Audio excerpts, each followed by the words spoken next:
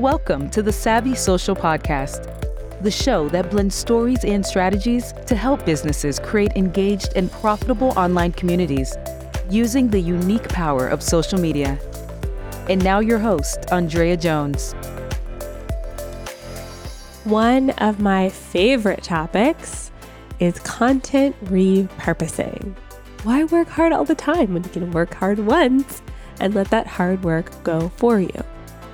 This week, I'm bringing an interview that I did on my friend Dr. Michelle Mazur's podcast, formerly called the Rebel Uprising podcast, now called Make Marketing Suck Less. In this episode, I chat with Michelle about how to get into the weeds of content repurposing, how to dive into the analytics, how to find that gold that's in your content, and what inspired me to really dive deep into content repurposing, which is being pregnant, which is funny because I'm pregnant again, and I'm going to be doing this whole rodeo all over again. So I'm excited to geek out with you and Michelle in this episode. Let's dive in. Andrea, welcome to the podcast. I'm so excited that you're here with us today. Yay. Thank you so much for having me. I'm excited to be here. Yes. One of the reasons I wanted to have you on the show is because in the Expert Up Club, we were having a conversation about repurposing. And you and I have something in common. We've been in business for quite some time. We have created a massive body of work. And there's some gems in there, but I'm finding it really hard to dig out those gems, resurface them, repurpose, reuse them. So I wanted to dive into this topic because I know we're not alone. Like if you've been in business for probably more than 2 years, you have a crap ton of content. So the first question I wanted to ask you is when you are looking to repurpose content, like how do you choose what to repurpose when you're practically drowning in your body of work? Yes. So this whole conversation started for me when I was pregnant. Fairly immediately, my energy dropped. So like if I'm going at 100% every day, I was operating at like 30%. And I was like, we have to change something very quickly. So that's when I started leaning in on repurposing. And so that's the big question, right? How do we know what to repurpose? And I think that especially as social media evolves, marketing evolves in general, it's not as easy as it used to be. You know, we used to just take the ssame square graphic with a caption and post the same thing to like Facebook, Twitter, and Instagram. Yes. And we can't really do that as much anymore. No. So the repurposing conversation for me starts with the core concepts, you know, the themes that happen in the conversations in your business. And so taking a deep dive into, you know, what are the themes that I talk about very often? And I use Airtable for this. Some of my clients use Notion for this. You can use a spreadsheet, you can use a Google Doc, but just starting to list out the themes that I think represent, you know, what I work on: social media mindfulness, content repurposing, you know, values-based business. So those are the things that I like to associate myself with. And then I actually would go through my content and try to pull out micro pieces of ways that I would say this. I started doing it myself, and then full transparency, my team does it for me now. Yes. So I would listen back to my podcast on 2x, sometimes 2.5x speed to hear my little chipmunk voice and look for not just the things that I was saying, but how I was describing it. Analogies, stories, things that I think are a little bit different from what people say, and especially the bits that are relatable.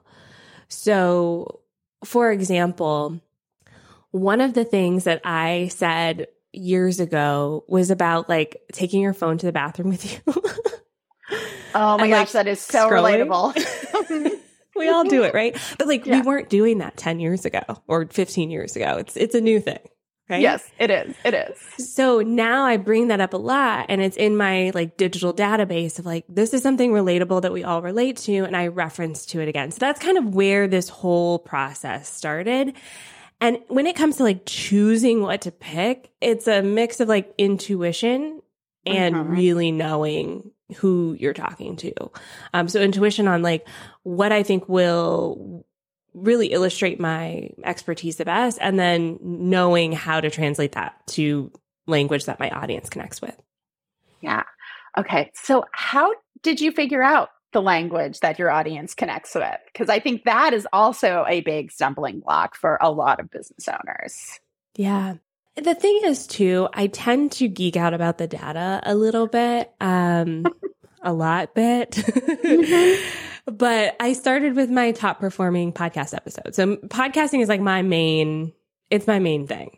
We have over 250 episodes. It's what I do, like what I spend the most time on.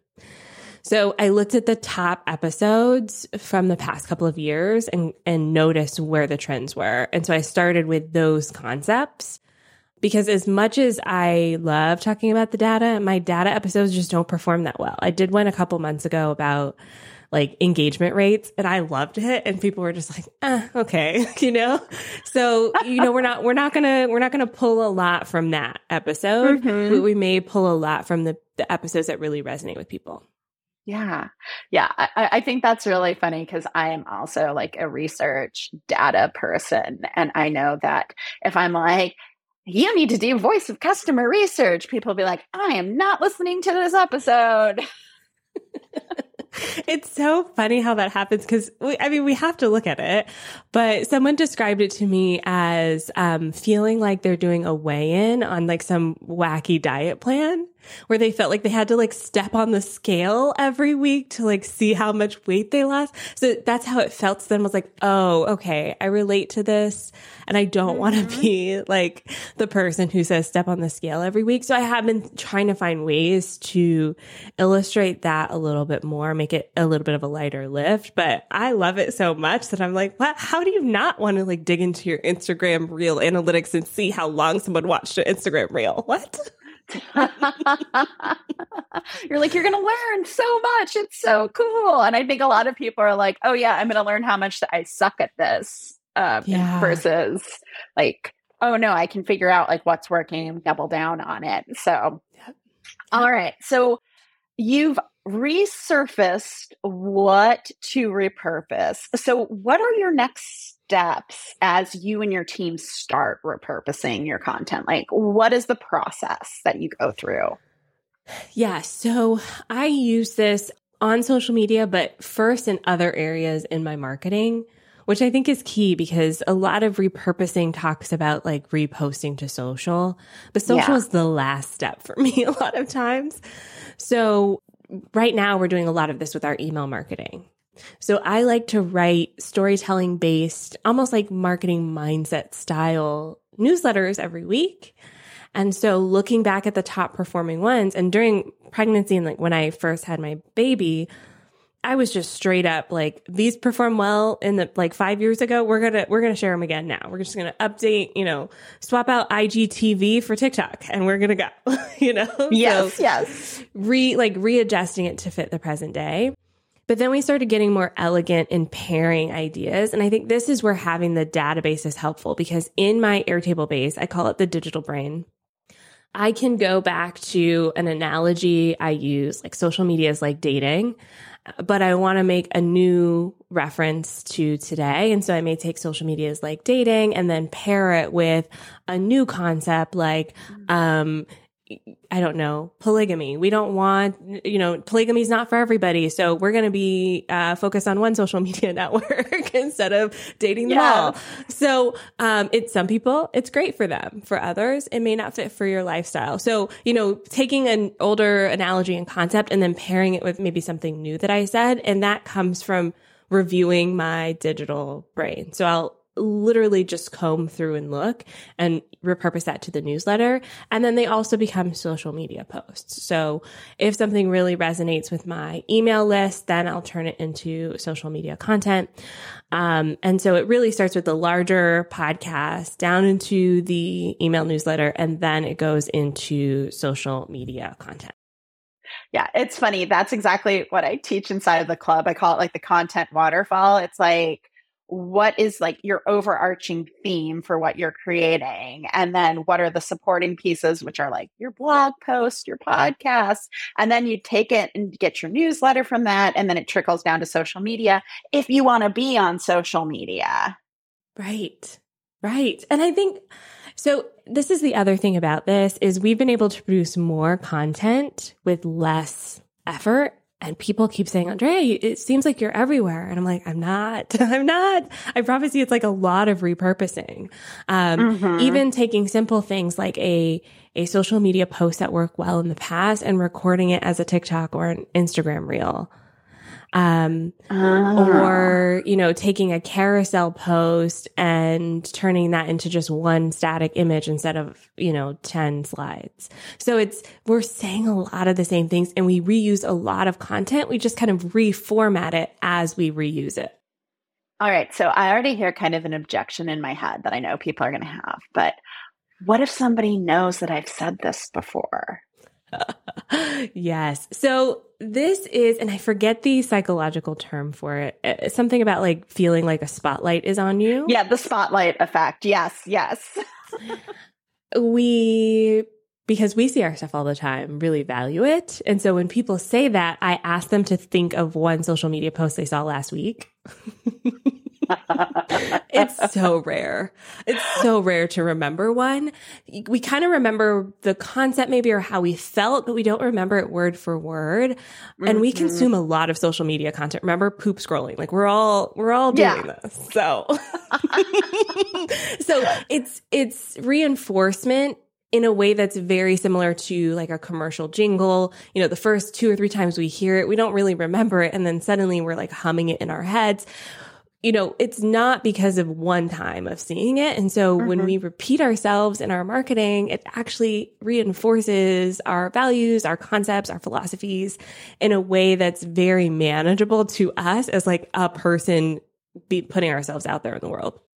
Yes, I agree. One of my best performing social media posts is something like, I can't remember what I ate for dinner 3 nights ago. Why am I going to remember what you posted on social media 2 weeks ago?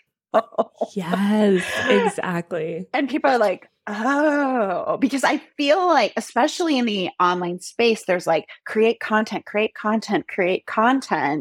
And you're on this hamster wheel, but you've created some good shit. Yeah. That needs to come back to the surface. But I think we're afraid like, oh, well, people are thinking I'm not working so hard. Like it's such a weird mindset. It is. And like, if we look at big brands, they're doing this too. Like I challenge you, when pumpkin spice latte comes around, it's the same stuff. They maybe change the colors a little bit, some of the language, but it's the same content every year for pumpkin spice lattes at Starbucks. And now other companies do the same thing. It's not like Starbucks has a monopoly on pumpkin spice lattes, but it's kind of like a thing that happens every year around the fall, and they reuse the same content and they post the same content across all of their channels in their email marketing on their website. So if a major company with teams and teams of people are doing this, I promise you have permission to do this too. Yeah. And especially they know it works. It's been optimized. Like they have tested it. They know what works. They know that they can change things. It's the same like with their Christmas promotion. We all know we're going to get a new kind of red cup and they're going to have some new drinks, but they're just repurposing all of that. And I think because I have a background in corporate, like I'm like, look at how these big companies are marketing and do that. Like, not to the scale, but like some of their principles really work for no matter what size business you have. Exactly. And I think that's part of the permission that I'm hoping that I can give experts and business owners is we hold ourselves to high standards and we want to be creative and have creative outlets and produce custom content, but there's only so much we can give. And so I'm not saying everything has to be repurposed, but if we can start thinking about our content in a way that we're going to repurpose it one day, we may actually make different decisions about how we create that content too. Yes. So for instance, my podcast, I record audio and video and it goes on YouTube. And I tend to interrupt myself a lot when I talk. So pulling a clip from the podcast was becoming challenging for my team. Mm-hmm. And so we sat down and talked about what clips they were choosing. And they told me, Andrea, you keep interrupting yourself. So we were having trouble like picking out a clip. So now when I record podcasts or if I'm on podcasts, I try to be very mindful about choosing my words in such a way that this can be repurposed later. Let's finish the story, Andrea. Don't interrupt yourself. And that has really helped starting from the very beginning of my creative process and going, this is going to become other forms of content one day, has really helped me create a better creative process right at the beginning. Mm-hmm. Yes. All right. So we are going to get nerdy and talk about data. So how are you tracking what works when it comes to your marketing? Yes. So I, again, use Airtable. I'm an Airtable like fangirl. And I input certain data points. Followers is kind of like top of the line. Like if this number is growing, it's like very lightly, I'm headed in the right direction. I look at engagement, not the number, but the engagement rate. So out of all of my followers, what percentage of them are engaging with my content? That's more important to me than engagement as a number by itself. Yeah. And then I look at intent to take an action. So if we're on Instagram, for instance, how many people actually went to the profile? How many people actually clicked the link in the bio? Because that's kind of what I want. So I track those numbers on a larger scale. And I looked at them month over month to make sure I'm headed in the right direction. For repurposed content specifically, I look at my top performing content pieces. So every single month, I do keep track of 3 to 5 posts that did really well. This is so that I can just straight up repost them again next year. Now, I will say this, engagement rates have gone down. Just overall, this is where I'm like geeking out on my podcast. So even though I'm straight up reposting something that worked well last year to this year, overall percentage of my audience that is engaging has gone down across the board. So that specific post has actually gone down as well. So let's say last year it got 70 likes. This year it got 60 likes, right? So the engagement has gone down a little bit. But if I start really digging into it, it's 60 completely different people. So to me, it's a win because I'm reaching new people with this content piece that I already created. Yeah. The kind of friend to this, the partner to this strategy is also creating new content as well. So by repurposing my content, I'm able to then make space to like test new theories, test new content as well, because I don't have time to create new content every single day. So the time that I save by repurposing, I then test new strategies and new content pieces. And so then the following year, hopefully I'll have newer, fresher content to then repurpose again. Interesting. All right. I want to follow up on engagement rates because I find this interesting. So what is happening? Why are they going down? Because I think this is good to know.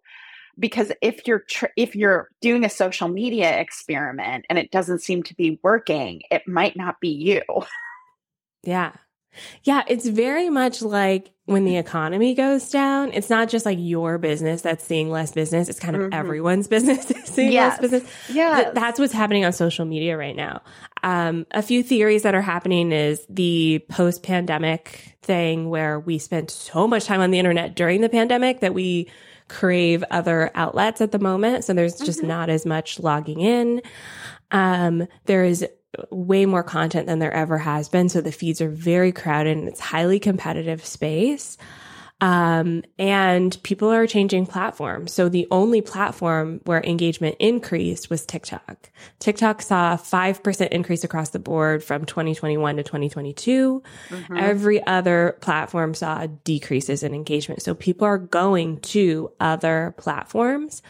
And I think there are other things that aren't even considered in this. Platforms like Substack, to me, feels like a social network, even though it's long form content. It's very social, but it's not often included in these reports on social networks. So I have no idea if people left Facebook and Instagram to go to Substack. I don't have that data, but one of my theories is that they're going into smaller containers to be in community with people.